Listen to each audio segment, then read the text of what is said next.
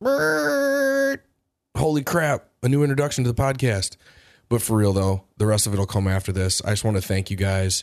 All the 5-star ratings that we're getting on all the podcast apps is awesome, and I appreciate it when I hear people telling me that someone else told them about the podcast. So you guys rock. Listen to the commercials or skip by them. It's cool, and your episode's on its way. Today's podcast is brought to you by AssaultLimited.com. Even when you aren't saying anything, you're saying something. Let your gear say the right thing for you. That's where Assault Limited comes in. Assault Limited offers tactical versions of things you use every day. The Assault Pen is a great quality, intimidating-looking pen with a pinpoint tip used for self-defense or to break glass. The Assault Spork has so many different tactical uses, we only have time to highlight a few. It's a spoon, a fork, a wrench, a carabiner, and a bottle opener. The possibilities are endless. The Assault Pencils and the Assault Straws, well, they both look pretty badass, and they both tell political correctness to take a long jump off a short bridge. When you need things and you want them to be the best quality while issuing a statement to anyone else who sees, look at AssaultLimited.com. Also sponsoring today's podcast is Urban Savage, URBNSVG.com. The best quality apparel available. American-made t-shirts and sweatshirts that fit great with the quality that will outlast the creepy battery bunny. The Date Night Tee, which is the badasses version of the subtle embroidered logo t-shirt that so many of us grew up with. And the hats are 100% American-made, not just embroidered here like so many others. Ooh, and those sweatshirts are so damn comfy. The next time you're thinking about scoring a new piece of gear, remember to check out URBNSVG.com. Last but not least, today's podcast is brought to you by A3 Body Protectant. A3 was designed when Martin noticed that Hawaiian surfers who spend their entire lives in the sun had radiant, healthy skin. After plenty of awkward questions about how seriously they take their skin care, he learned the secrets. Hawaii's best secret is now available at A3Quip.com. That's A3EQUIP.com. A3 is a truly natural cream that can be used as a skin lotion, a lip balm, a hair conditioner, honestly, anywhere you want to keep moist and healthy. Get yours today at A3EQUIP.com. Proceed with caution. All doctors to the ER. Do these guys have any idea what they are talking about? Get squared away. Spiritual. Get squared away. Emotional. Get squared away. Mental. Get squared away. Physical. The podcast that'll help you get squared away. All right, we are back. We had a guest scheduled for Friday. Inessa, she was the CEO of a medical hemp company, and her great backstory, was unable to find clean enough CBDA to treat her mother's cancer, her stage 4 cancer. So she ended up investing a year of her life into everything around this plant to make the purest form of CBDA to stimulate the endocannabinoid system inside the body, and basically ended up curing her mom's stage 3, stage 4 cancer. And she had an emergency, so she had to cancel. We will get her back in here because what a great story, and I would like to pick her brain about the homeostasis ability of the endocannabinoid system and why things like CBDA are able to do so many different things in the body. It's not like when you take an NSAID or a Tylenol and its specific thing is to reduce inflammation. This seems like there's a whole class of nutraceuticals, we'll call them, that are coming out that just have the ability to make your body find its base level or find its healthy level, and it doesn't go over where you should be. So I want to dig into that, but we will wait for that podcast for that. So we have a little in-betweener that I wanted to thank Dr. Mike Israetel from Renaissance Periodization to give me this idea, and some of this information came from him specifically. But before we get into the topic, what have you been up to, my dude? Just working on my sleep. Thanks to our little buddy, the Whoop. Yeah, thanks. We should probably be getting some sort of free month or something for the amount that we've talked about this, but you gave me this damn thing, and yeah, I agree, man. It when it yells at you and it gives you the freaking red score that you're not recovered, and you're like, oh shit, should I even be doing anything today? And Yeah. And I will say that I think there's a little bit of placebo as far as good workouts and bad workouts with the damn thing, because I think when it gives me a negative recovery score or a poor recovery score, then I'm like, well, I should take it easy today, when I probably could get just as banger of a workout as a day when I'm green. Mm-hmm. But I'm trusting the process, and I am trying to keep that recovery score as high as possible, and then really, really putting in the work on the days when it's high. So we'll see how it works. We'll see where it takes me in a month or two. Yeah. I mean, for me, it was a wake up call because I was ignoring, and even it's like, I'm not like, everything's tied to the results on the Whoop. It's just, I knew that sleep wasn't a priority. I think we've talked about that for like 2 years now. Yep. And I think having the data and the baseline, it's almost like, businessman having your quarterly reports, kicking your ass. Then you realize, oh, I need to do something. So yeah, I was pulling probably way too many 2-a-days, pushing it when I shouldn't have been, and not taking any days off. So, at my age, it's probably something that I need to, and it's not just me. There's guys I hang out with. I think we don't want to admit that we are 50 and that there is decline in a lot of areas. So, oh, you guys are like aging housewives. yeah. Basically, it doesn't mean that, we sit down and give up. It just means we need to, we're going to talk about on the podcast today. We have to approach things differently, except that, you're not going to work out, like you're 20, you're not going to recover like you're, 20 or 30. There's so many other sciences behind it. And I think that's part of what's helping, because, I'm going through this master's program to, when I retire, I want to go into nutritional health and kind of do that on my own time. And, I just have to listen now to what I'm learning and actually do it. And yeah, sleep is my biggest problem. And what happened in the last couple of weeks, I ended up with a bout. I dealt with shingles for a few days, and, thank God it went by quick, because I did a lot of supplementation, a lot of sauna work, and actually probably the biggest thing was start calculating and focusing on my quality of sleep. And after, I'd say less than a week, I mean, there's so much, so much recovery. I didn't get a lot of the side effects people were talking about.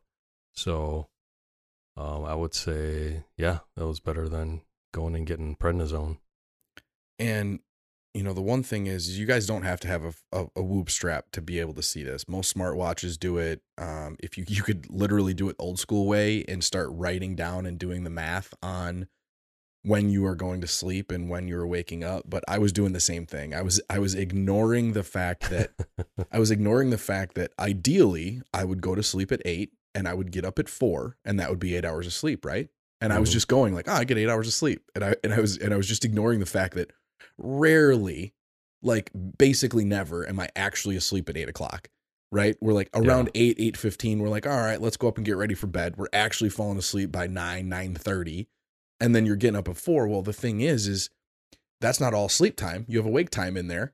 What is the quality of your sleep? So it's like, I was doing the same fucking thing. And when you get up and you open your phone and it gives you that little survey every night or every morning when you get up, and then you see your hours of sleep, you're like, oh yeah, that was not 8 hours. That was 6. That was 6:15. That was 5 3/4. And it's like, that compounds and adds up.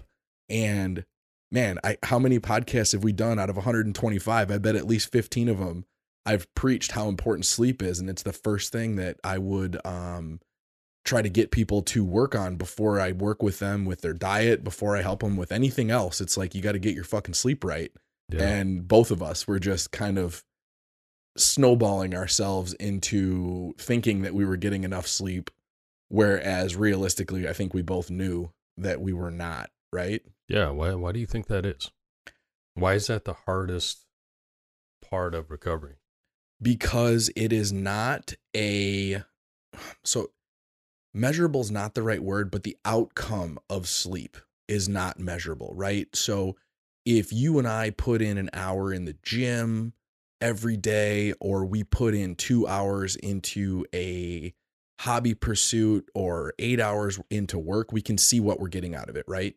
Yeah. We can see the benefits. When you invest yourself into a sleep protocol, the benefits are not easily recognizable. You have to go months and months and months. And really, the sleep, all it's doing is recovering you from the other, I guess, investment in effort. Yeah. So if you're never working out and you're not eating healthy, sleeping isn't going to do shit because you're already recovered. Yeah. You know what I mean? So it's like, it's a secondary thing, but it's also the most important.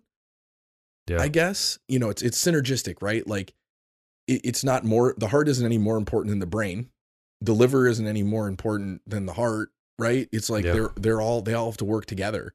And no matter how hard we're working on our, whatever we're working towards as far as goals, if we're not sleeping, then what the fuck's the point? Well, you're still getting some gains, right? But it's kind of like food. How many people do you know that work out like a motherfucker, but don't eat for shit? I know, I see it. Yeah. No, I understand that.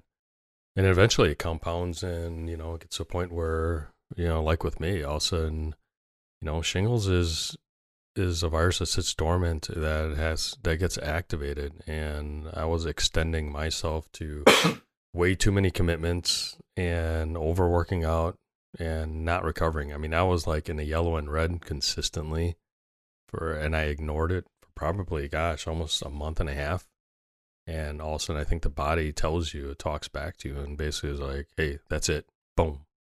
Oh, you saw the yellow and the red on your screen, and you were just like, I can push through it, and I think at some point you have to. You can't just push right through everything. You have to listen to your body and say, "Okay, you got to get some downtime." And to be honest, I wasn't taking any days off because I just. I'll be honest. I was telling my daughter yesterday, I like my time in the gym. I mean, if all of a sudden I feel like I can never be bored because if all of a sudden I'm like, if I got an hour at night or something, maybe it's even a Saturday night, I'll go to the gym, put my headphones on and just, I'll get ahead on this. Oh, I'll do some extra legs. And whether I'm sore or not, I'm not even listening to that. And I was, overworking out. And just the last couple of weeks, being able to take a couple days off, I get a little anxiety, I guess is what you call it, when I look at the freaking whip thing and my activity. What is that? The strain level? Strain level is like less than half of what my normal output is. Yep. I'm like, oh shit, did I not do anything? Did it, am I going to get some negative effects from that? When actually it's like, hey, it's what I should be doing on that day. So. Well, so here's a thought process, and this will kind of evolve into our topic for the day, and what our topic is your physical improvement, but we separated out your physical improvement by kind of age groups because it's going to be very different for each age group. But one thing is you are saying that you have started to implement some rest days, right? Yep.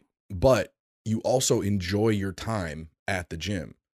So if you have that extra hour and you're like, hey, wouldn't it be just as good or maybe even better if you implemented that time in active rest and you went and worked on mobility and you still had your headphones in, you're still at the gym, you're still getting something done, you're still improving your body, but you're working on your mobility, your flexibility, you're working on, you're getting steps in, you're walking on an incline, you're doing, that kind of stuff. Whereas you're not putting strain on the joints, you're not working the muscle fibers, but you are moving your body and you are getting that time in for your mental health. Yeah, and I think it's a good point. That's something that I'm going to have to learn to train myself because every time I walk in the gym, what do you think I'm thinking? It's like, oh, I got to do something where I'm throwing some plates on, right? I like that. I like that intensity of that push, of taking that bar off the rack. And I just got to get to a point where it's like, you know what, probably should work on mobility. Then I don't, wake up feeling like I got hit by, freaking school bus. Right. So I guess I'll start out with just a caveat to this whole thing. I don't have much for under 15 because under 15, you are so malleable that really what I want to say is what you shouldn't be doing, and everything else is what you should be doing. And what you shouldn't be doing under 15 years old is you should not be pushing heavy weight. You should not be working on heavy compound lifts with a lot of weight. You should not be focusing on building huge muscles before your body is actually developed. Because guess what happens when you build a big muscle and then your bone grows another 2 inches over the next 3 years?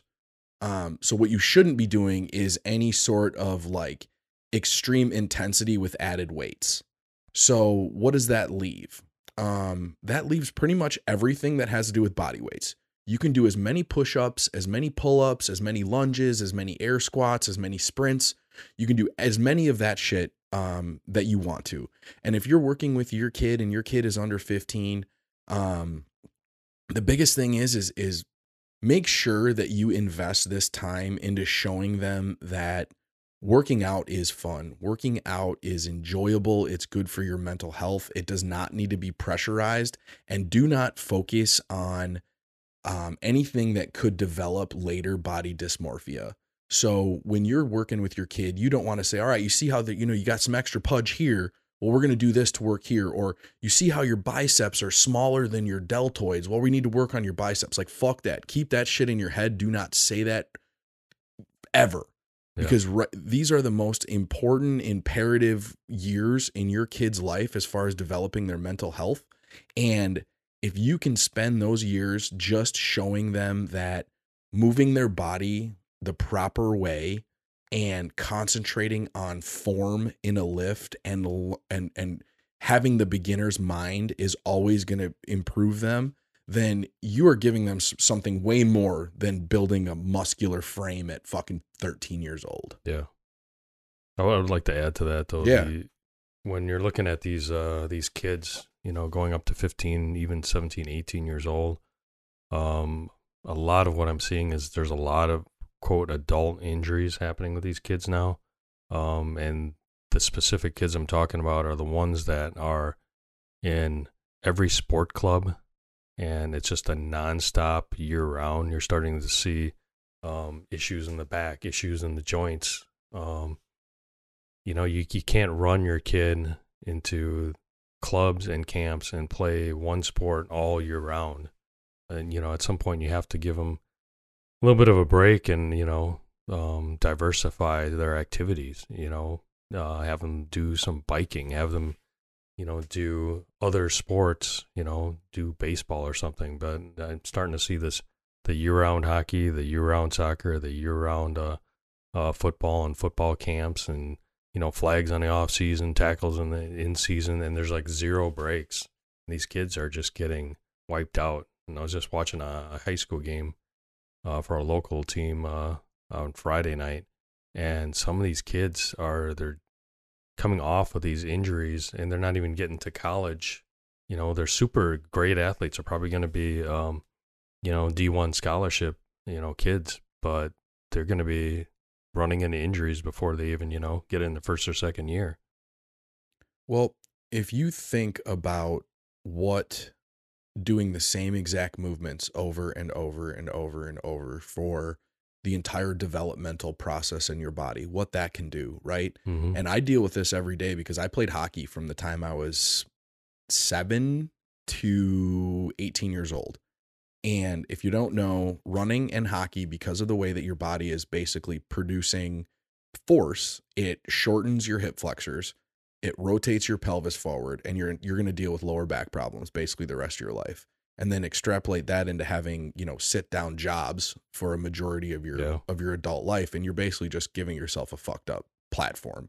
But if you are keeping your kid in the same sport all year round, and the biggest thing here is, and they don't do anything else, right? Mm-hmm. So if your kid is playing football year round, but they're also swimming and wrestling and they're active, they're the type of kid that's out on a bike or a skateboard all the time, or like all this shit, their body is going to develop much better than if your kid is worn down playing football, they're, year round, and then all they do when they're not playing football is sit around because their body's worn out. Yeah.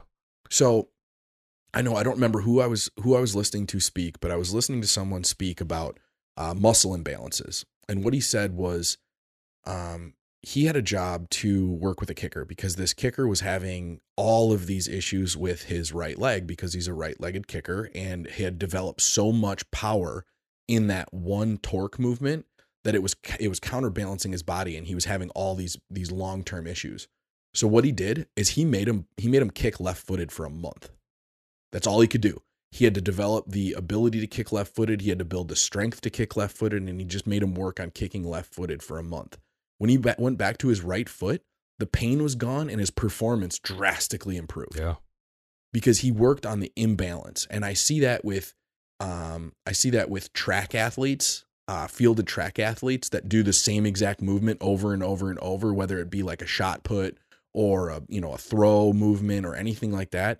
If you think about torquing your body from one side to the other side to create any sort of movement hundreds of thousands of times, and you're not doing the same movement the other way, what do you expect? Yeah. It makes perfect sense when you think about it from a 10,000 foot view, right? Yeah. I mean, you even see as people get older, golfers, right? Yeah. You're always a right-handed golfer. What happened? All that torque in your body, creates such an imbalance. So under 15, make sure we're concentrating on the mental aspects of working out, keeping it fun, not creating body dysmorphia, and we're only working on body weight type stuff. We're working on how to move. We're working on the best movement patterns, and we're working on building that mind muscle connection so that you can make sure that you're keeping the correct form as you start adding weights as you get older. Yes. And then parents focus on the diet and hydration because I'm coaching football right now, and the kids that are coming in, majority of them, their diets and hydration impact how they perform.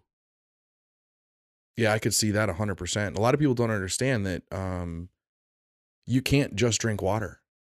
If you just drink water, the way that cellular hydration works is it has to have a specific saline content to get through the cell wall. That's how osmosis works, and that's how hydration comes through the cell. The cell basically closes off moisture if it doesn't have a certain saline content. So that's why drinks like Gatorade were invented. But you could simply put some salt in your water. You could have, some cashews or some salted almonds or something with your water. It doesn't really matter. Just make sure if you're not eating with your water that you're drinking, you're getting some sort of saline or salt with the water. Yeah. There's some really good electrolyte packets out there that, even kids will drink. Like I said, I have my son once a day, usually in the morning or either close to afternoon practice, we'll take an Element is what we use. So, but there's so many other decent ones that are non-sugar and, garbage filled. So next age group we're going to talk about is 15 to 30. And we have a few of you guys listening. Otherwise, if you know somebody who this will benefit, we're going to I'm going to separate it out where we do your physical training, kind of a little bit of suggestion towards food, and then recovery for each age group so that we're not going back and forth. So if you start working out in this 15 to 30 age group, your biggest gains because of hormones, because of your body's ability to recover, because of all of the youth that you have in your body, your biggest gains will be made in this kind of 15 to 30 year old approximate age range. And if you start here, you're really lucky because you can concentrate very hard on the size and the strength of whatever you are trying to build, whether it is speed or muscle size or pure strength or strength for a sport. You can concentrate on these things with really a little bit of ability to kind of ignore some of the other stuff as far as recovery and as far as detailed work, as far as supplemental workouts. Like, you can hit heavy workouts day after day after day, and your body's going to be sore, but it is going to recover so well that you are not damaging yourself to a catastrophic point. I don't want to say you can get injured, but realistically, any injury that you get in this kind of age range, you are going to recover from. Yeah. It's going to suck, right? Like if you tear a bicep or something, like it's going to suck. But in this age range versus the 40 to 60 age range, you can get some injuries here and you're going to be just fine long term. If you start here in this 15 to 30 year age range, you will most likely, as long as you maintain your intensity and you maintain your working out and you maintain growth and you're focusing on diet and focusing on recovery as you get older, you are much more likely to hit your max genetic potential, because we all have max genetic potential. We all have a certain amount of muscle that we can gain naturally. We all have a certain amount of strength. We all have a certain amount of speed. There is a genetic potential that you have. And if you start in this 15 to 30 year range, you are more likely to hit that. As far as diet, yes, you still want to focus as much as you can on a clean diet, but in this age range, your body is so malleable that you are able to kind of fuck off on your diet a little bit more than someone that is in that 40 to 60 plus age range. Focus on your proteins. Make sure you're getting enough calories for what you're eating, and try to get some fucking fruits and vegetables in, and you're going to probably be just fine. As far as anything else that has to do with food, this is probably about your highest BMR, or your basal metabolic rate, that you're going to have in your life.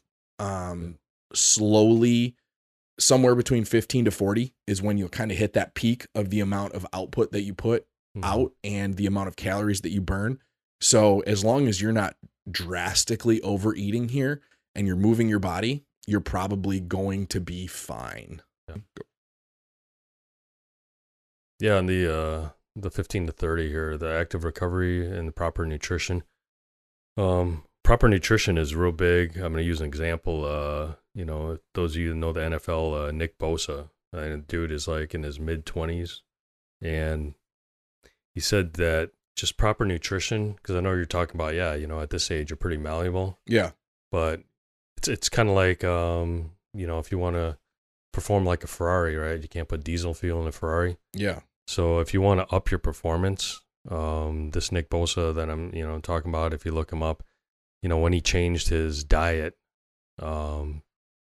it completely, basically threw him into, he was like the number 4 best player in the league, and down to like 9% body fat. So, the quality of how you fuel your body is going to be the quality of, the output that you're going to put on the performance of whatever sport that you're in. So, remember that. Doesn't mean that you can't, pop down some Culver's burgers or anything, but, it all depends on what you're doing. Yeah, that makes sense. And in any of these, right, there's going to be a range of best to worst practices in any of these age ranges. Yeah. And the best is still going to be the best. It's just the worst might not be as bad as what it would be 10 to 30 years later, right? Yep. It's like your diet. What I'm studying is basically if you're maintaining a 75 to 80%, where you're eating good quality, whole foods, that's recommended. But obviously, yeah, if you can get to, in the 90 percentile, that's pretty freaking good. Okay, that pretty much covers everything in that 15 to 30. 30 to 40, you're going to start to get a little bit less response to size and strength training. You're still going to get good response, just not near as good as a 25-year-old or a 22-year-old, right? You're just not able to pack on as much as fast, but this is still a great time to start lifting. And if you started in that 15 to 30, somewhere in this kind of 30 to 40 year range is when you're likely to kind of be your biggest, fastest, strongest, hitting your genetic potential where you'll be. There's a pretty good range here between 30 to 40. If you're, early at that 30s, you're going to see a lot more response. You're going to recover a lot faster. If you're getting closer to 40, the gains are going to start to slow down. It doesn't mean they won't come. It just means they're not going to be near as fast. You're not going to see that kind of hitting a max one day and then 3 days later being able to hit another max, or a week later being able to hit another max. You're just, in all of this, like, we're not sugarcoating shit. We're not Willy Wonka. This is reality. And the reality is that as we age, our bodies are not as malleable. They are not as quick to recover. They are not as good at getting stronger, faster, quicker. But kind of the counterbalance to that is you are a lot smarter. You have a lot more intelligence. You have a lot more experience under your belt. And that's kind of where the saying of youth rewards the bold, age rewards the patient, right? Yeah. That's where that kind of comes from. So you'll have moderate recovery. You don't need to worry as much about like long periods of off time. You can still you can hit a lot of those max effort days. You can still put in a lot of heavy days and you're going to be okay. Mm-hmm. If you get injured at this point, this is where it starts to get kind of goofy, because in this kind of 30 to 40 is when you kind of hit this level. Whereas if you tear a bicep or you tear a pec or you have a real bad injury, there's a chance that you may never get back to 100%. And that's where this kind of starts to be reality. And as we get older, it's a lot more likely that you never get back to 100%. So this is where we start to really kind of focus on making sure that we are lifting smart, make sure that we're not doing stupid shit, make sure that we are bracing our core before we're doing overhead lifts, like all this kind of stuff. Whereas if you tweak your back at 22 years old, 3 days later, you're like fucking fine. Whereas if you're doing like a big overhead lift at 35 and you tweak your back, that shit not only is going to hurt you physically for days and days and possibly weeks, it's going to affect your job. It's going to affect your family. It's going to affect everything. So we always want to be smart, but this is where we need to start being smarter. In here, we need to make sure, as far as diet, that we are focusing on our protein intake. And then from here on through the rest of this time, we need to make sure, because that's one of the biggest things that falls off with age, is people start eating less and less and less and less protein. And that just speeds up the amount of, I think it's called sarcopenia. Yep, I was just going to bring that up. That speeds up sarcopenia, which is where your muscles basically just slowly degrade. I think after 40, it is 1 to 3% a year, for the rest of your life, basically. So while that sounds stupid and sounds scary and also sounds fucking depressing, think about the fact that if you are a absolute beast at 38 years old and you lose 1% a year for the next 10 years, 2% for the next 10 years, you're going to be a pretty fucking badass 70-year-old. Yeah. You know, so that's where like we're front loading as much as we can. And if you haven't started yet and you're 40, guess what? Reality is that tomorrow is the best fucking day to start. Today is the best day to start, because 10 years from now, you're going to be 50. Yeah. And that's going to be an even worse time to start. So as far as diet, here, as far as macros, making sure you're getting your protein in, making sure you are not eating so much that you're packing on a lot of extra weight, because losing weight as you get older becomes harder and harder and harder, because your basal metabolic rate gets less, which means you are burning less calories, and we're just overall likely doing a little bit less than we were 10 years ago. Yeah. I mean, protein synthesis declines as you age. So if you're chomping on a steak when you're in your 20s, you know, you're able to synthesize a lot of the nutrients from there, where when you're hitting, you know, your mid 30s into, you know, your 40s, all of a sudden you're going to be, guess what? You got to eat a lot more steak to get the nutrients that you need out of it. So, but yeah, you hit on the spot. Sarcopenia is the biggest epidemic in the planet right now. So it's, you know, obesity we always think is the problem, but that's what we see. But you and I know people that, you know, have some body fat on them, some power lifters, but have a lot of, solid muscle mass on them. And it's one of the things I'm learning is, muscle is basically the largest organ in your body. And it's, like people like to flaunt cars and wealth, right? So if you want to flaunt how much currency you have, your muscle is probably the most visible currency and probably most valuable currency of your health. I like that. That's a good example. In this 30 to 40s when you can start to look at kind of detailed training. If you are starting to notice that you can find some weaknesses in your physique, you can find some weaknesses in your mobility, find some weaknesses in your strength, right? Like if you can carry, 500 pounds, but you can't hold on to it to pick it up off the ground, then grip strength, forearm strength, stuff like that. Like this is where you can start to kind of round out your physical training, your speed, your agility, your mobility, and all of your strength. Because this is where you are not going to get as much out of those max effort days. Yeah. Grip strength is important. I mean, it's a good gauge. I know Huberman talks a lot about that. At this stage in your life, you should be able to hang on a bar for a minute. And if you can't, something you got to work on. Not the twisty bars though that they use at the circus. Twisty bars? Yeah, you ever see that at the fair? They have they'll give you $100 if you can hang from a bar for a minute. But the bar is it's a rotate it spins. Or something? Yeah, it rotates. Oh, that's cheap. Yeah. It's cheap. And you can't use an over-under grip. You have to use it either both over or both under. Really? Yep.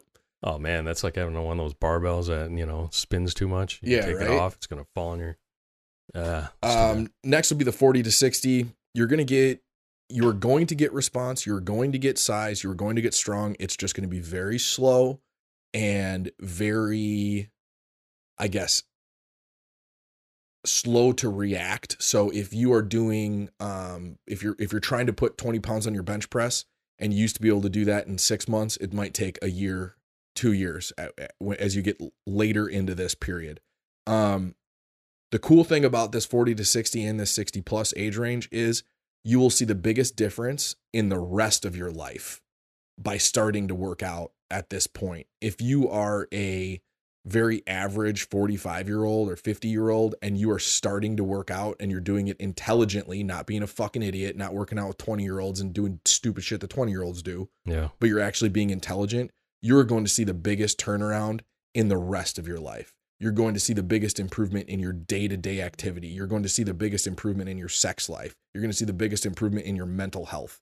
You're going to see the biggest improvement overall in these, 40 plus, 40 to 60, and then 60 plus, especially 60 plus.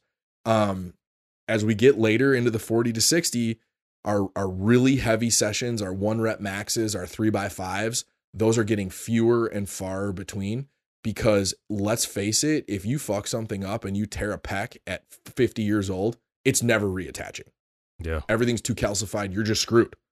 Yeah. And so you need to be much more intelligent. We cannot get injured at this level. So we're doing a lot of lighter weights, higher rep sessions. You're still going for burnout. You're still going for max effort. You're still going for failure regularly. It's just failure is looking a lot more like 15 to 20. And a lot less like 3-rep max. Yeah, right? I still do my 3 reps, man. Come on. There's a big range. There's a big range of humans in this world. And you have been lifting since you were how old? Well, all right, teenagers. So exactly. So yes, if you have a higher baseline, yes, it allows you to perform more. But if you're just starting and you're just like, man, I got to build some muscle. Yeah, I would definitely agree. Don't be dropping 1-rep maxes. You at 50 is probably a lot more like the average 40-year-old or the average 35-year-old. If we're comparing, right? Yeah. So if we're comparing the average 50, 52-year-old, we need to realize that that's you're not pushing 315 6 months into lifting at 52 years old. Right? Yep. Diet here, protein, and not overeating, not undereating. We need to find our daily expenditure, whether it be a watch, whether it be a calculator, whether it be whatever it is. And we need to make sure that we are trying to get, you don't need to be a psycho about it, but you're averaging around your daily expenditure. If you're trying to put on muscle, your bulks now look like 500 calories more per day than what you're burning, not 2,000 calories more per day than what you're burning, right? Yep. And one of the major adjustments that, I mean, you should pay attention to this, you know, even as a child, but it's more important is your main adjustment is going to be you're going to eat to avoid added inflammation. And you have to understand the difference between acute inflammation and chronic inflammation. So, for example, you know, eating that causes inflammation is, you know, a high sugar diet and hydrogenated oils, right? And fried specifically foods. Processed foods. Yep.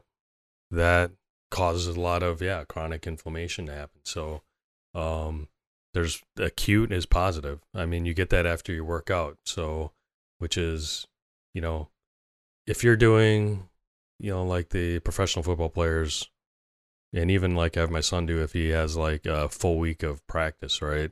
When you get done with practice, you want to bring that inflammation down so that you can perform the next day.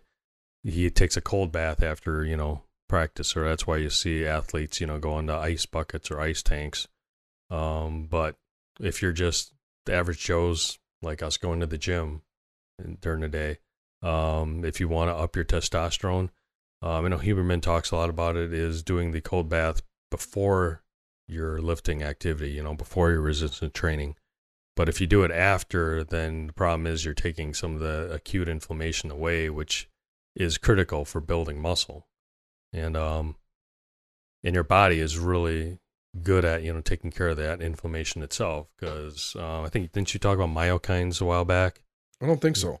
Oh, so myokines, like, you know, your muscles release cytokines, right, which are small proteins. Yep.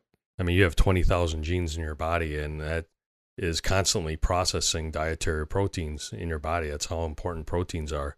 When you're contracting your muscle, when you're lifting, you're releasing myokines from your muscles, and those are anti-inflammatory cells that, you know, that your body's helping to take care of itself. That's how your body rebuilds that muscle.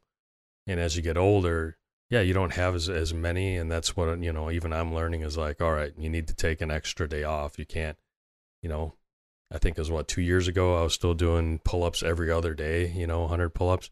Now I got to take like every 3 to 4 days.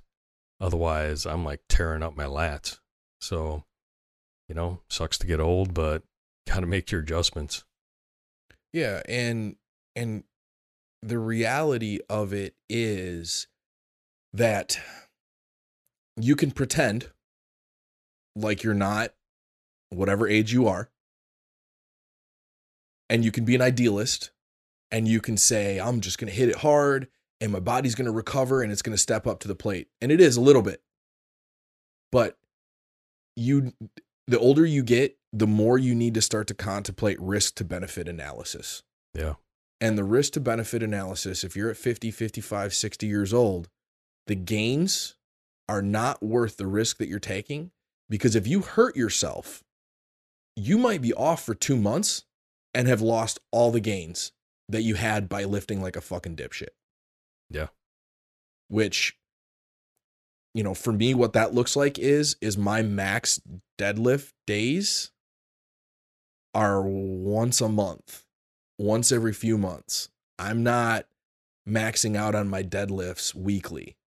And that sucks. It's my favorite lift. It's my strongest lift. And I'm not happy about it. But when I hurt my back, I'm out for 2 weeks. Yeah. I'm not able, I mean, I can do some stuff, but I'm not able to do a lot of stuff. And so for me, that's what it looks like now. And I'm 39, so I'm almost just a few months away from 40. And that's what it looks like for me. What it's going to look like in 20 years will be even different. As we get to that 60 plus, the joint stress that you cause by lifting heavy weights is going to take forever to heal. You're going to start to see a lot of things like tennis elbow and golfer's elbow and all of these things where it's just a constant, steady state of inflammation inside a joint. And if you cause that by heavy repetitive movements, it's going to get worse and worse and worse. So that we really need to make sure that we're focusing on the form the function of the muscle group. We're focusing on, it's almost like, right, like you're born into diapers and you die in diapers, right? Yeah. Like that philosophy. Dust to dust. It's almost like that with lifting too. We're getting a lot back towards body weight stuff, really lightweight, high rep. We're concentrating on recovery. We are making sure that we're not getting injured, because now the reality isn't just I'm out of the gym. The reality is at 75, if you break a femur, you may never get out of the hospital again. That may be your death sentence. Anti-injury training is the number one job. We are focusing on our proprioception, our foot agility, our hand agility, our ability to get up, right? Like, do you know how many 60-year-olds cannot get up off the ground without holding on to something else? Yeah. Even get out of a chair. Yeah. You know, I think that's, don't get one of those chairs that, have to assist you to get up. If you have problems getting up, then you know what? Grab a chair and then practice, getting up from the chair. That's your exercise. And once you get up, right? Like, you remember that commercial that you saw where the grandpa wanted to be able to hold his grandkids? You remember this commercial? The commercial bring me to fucking tears. He's in the garage and he's lifting a kettlebell. And he's, for right? For and Christmas, he's lifting it and he's putting it up on the shelf, and he's bringing it down, he's putting it on the shelf, and he's bringing it down, he's putting it on the shelf. And the whole end of the commercial is this grandpa was legitimately training to be able to pick his grandchild up to put the star on the top of the tree. Yeah. And that was his whole fucking goal. And while, yes, that's, heart jerking to tell us to buy Hallmark cards or whatever the fuck the commercial was even for. Yeah. The reality of it is that's the type of thing that we're training for. We're training for life. We're always training for life, but that we're training for everyday life when we hit 60, 70, 80 years old. Yeah. Total functional training. Diet becomes that much more important. Protein becomes that much more important. Like you said, the protein synthesis goes down. So whereas your body used to be able to metabolize and process 200 grams of protein and turn it into muscle, it's a lot less. What does recovery look like at that age? Oh, recovery, you can still do active recovery, it's, but they're pushing more towards like, anything with water, the buoyancy. Oh, good like call. Water aerobics. They're even talking like Tai Chi, just, the movement, anything that prioritizes maintaining that joint mobility, flexibility is real important. And that ties into, you're talking about the light resistance training and functional strength, right? Yep. But on the recovery side with the food is, really focus on really nutrient rich foods.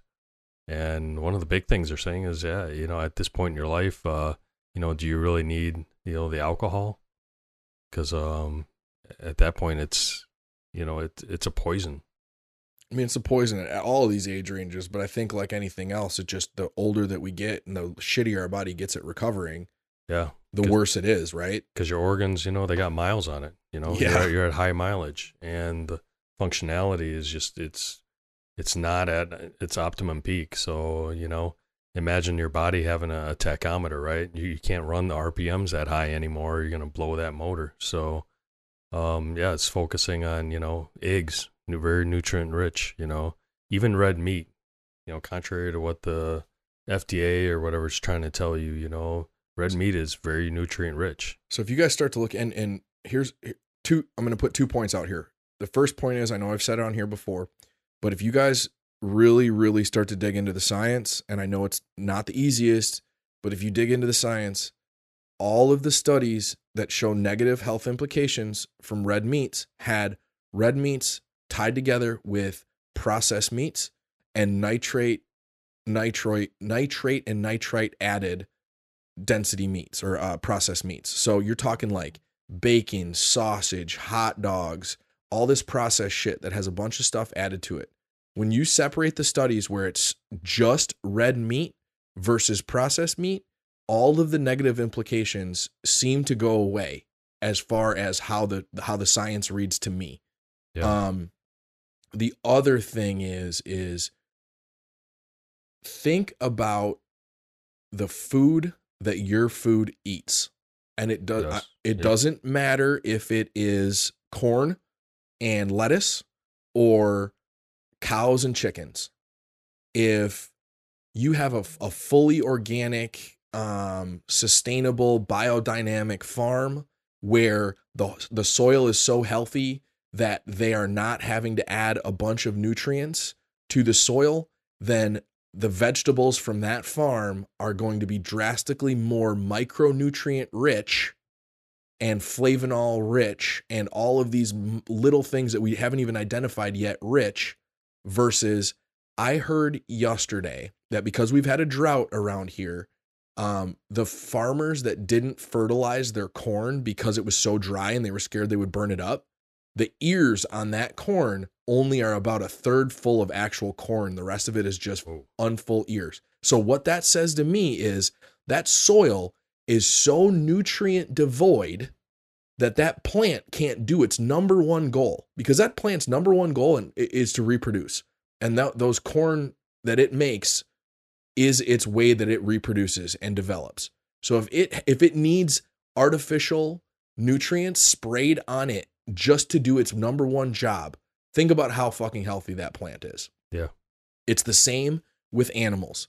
If you are eating, right? So hamburger or steak is better than hot dogs and bacon, right? Yep. But hamburger or steak or chicken breast from sustainably raised farms where they're feeding them a proper diet of good food is even better. Because I know that it's super fucking annoying when you start to listen to vitamin K2 and vitamin C and all these random vitamins. But I will tell you that when you get deep into literature, there are hundreds, if not thousands of things that we haven't even identified with a number or a letter yet. Yeah. They're just things that come with the food and the quality of the food. If you guys want to, the Dorito Effect is a great book. If you guys want to audiobook it, it's awesome. And it is some big schools that are comparing factory farmed food to sustainably grown, I guess, holistic food. I don't even know if what you would call it, but yeah. Gosh, I don't know. I mean, I can even tell with the eggs, you know. Oh, easy. Go. Yeah. That's a great example. Sustainable, good diet, you know, chickens with great diets. You can tell by the yolks. Yep. You know, even the shit that you get from a grocery store that say, oh, it's pasture raised and organic, and all of a sudden you crack it open and the yolks are just pale.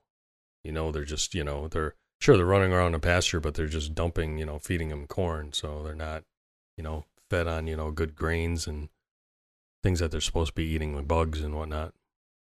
Yeah. And that's a perfect example. Cause I remember when I got chickens, the first time I cracked one of those, and the yolk, it's like, rich. It's orange, dark orange, and it sits really high and it doesn't like sink down. It's just like, holy shit, like, wow. Yeah. And if you were to crack that next to just a normal store egg, because like everything, there's a spectrum here. A normal, cheap $1.99 dozen store eggs is not as good as the $4.99, $5.99 pasture raised organic eggs, but they're still not as good as the farm fresh eggs from the person raising the chickens, right? Yeah. Like there's a spectrum. Oh, here. yeah. But if you were to take the far end of one spectrum and crack it in a pan next to the far other end of the spectrum, you can see it. It's night and day. Yeah. Yeah, and then the last thing I have for the ages 60 through 70, the biggest thing to say is, I mean, exercise really helps your cognitive ability, not just the, you know, blood flow and everything else, but, you know, helps because there's such a huge cognitive decline at this stage. But the biggest thing is social engagement is part of the recovery for age 60 to 70. Oh, that's a good point. Because there's so many people that, get into this age group, and guess what? All of a sudden they're either by themselves or, you know, hope to God no, that they end up in a home where they don't get a lot of visitors, and you turn into a vegetable when you don't have that. So, you know, maintain a strong social network at this age, you know, just for mental and emotional well-being and for your, you know, cognitive abilities too. So, that's probably the added recovery spot for this age group. Here's an interesting question or an interesting philosophy that just came to mind as you were talking about the home, right? Are you saving money for when you get older? Yeah. Yeah, right? Like most of us do, not everybody, but most of us save money, right? And the reason we save money is so that we don't have to worry about how we're going to pay our bills, and we can kind of age gracefully and do the things that we want to do, right? Yeah. So that is to make maybe the last 20, 30 years of our lives more enjoyable, right? Yeah. And I don't want my kids to, have to shoulder that. So. And so we're going to save money for 40 years about Mm-hmm. to then enjoy the next 30 years after that. Yeah. Why aren't we looking at physical training as we are improving our bodies for 40 years so that we can enjoy the next 30 years? Because if you hit 60 years old and you retire and you're 60 pounds overweight, you're lackluster of muscle, and you have no energy, you're going to be in a home in 10 years. Yeah. And then you're going to have a really shitty next fucking 10 years before you die. Versus if you are a physically fit 65-year-old and you go into retirement with loads of energy and a body that still works, you're going to have an amazing next 30 years or 25 years before you fucking croak. And you might just die on your own. You might never have to be in a home. Somebody might never need to take care of you. Yeah. And that's the goal, right? Because Yeah. we're all going to die. Yeah. Like the reality of it is we all have a death sentence. We just don't know when it is. Yeah. But the whole thing is, you want to be, cognitively functional, and you want to be physically functional. Otherwise, it's going to be a shitty, last 20, 30 years. Yeah, I just read the other day this news article that was talking about retirement homes being the like number one STD ridden places in the United States. So these people are just banging retirement homes. Oh yeah, people are just banging left and right, just raw dogging old ladies like nobody's business. So if you want to be able to perform when you get to that retirement home, you better be putting in the physical work now. That is one of the craziest points I've heard. I know, I had to. All right, I think that's a wrap. You got anything else? That's it.